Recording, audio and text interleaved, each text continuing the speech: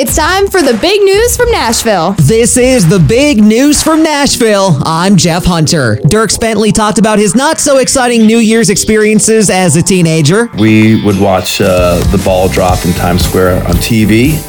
We're usually at a little cabin up in the mountains, and we had a black and white TV, and we'd watch the ball drop. I would have rather have been back home in Phoenix with all my friends who were going to a lot of parties, but my parents kind of sequestered us in the mountains. So not a lot of fun traditions growing up. Now I love watching the Nashville New Year's Eve show. So fun. And Tyler Hubbard talked about his favorite New Year's experience ever. This is probably a classic answer, but, we did play New Year's in New York, and we watched the ball drop, and it was a big, special moment, one of those kind of check it off the bucket list type of moments, and we did that, and it is incredible. The energy's amazing, and it's super cold, but we had a great time, and when I think of epic New Year's, that's probably the first memory that comes to mind. That's the news from Nashville. I'm Jeff Hunter.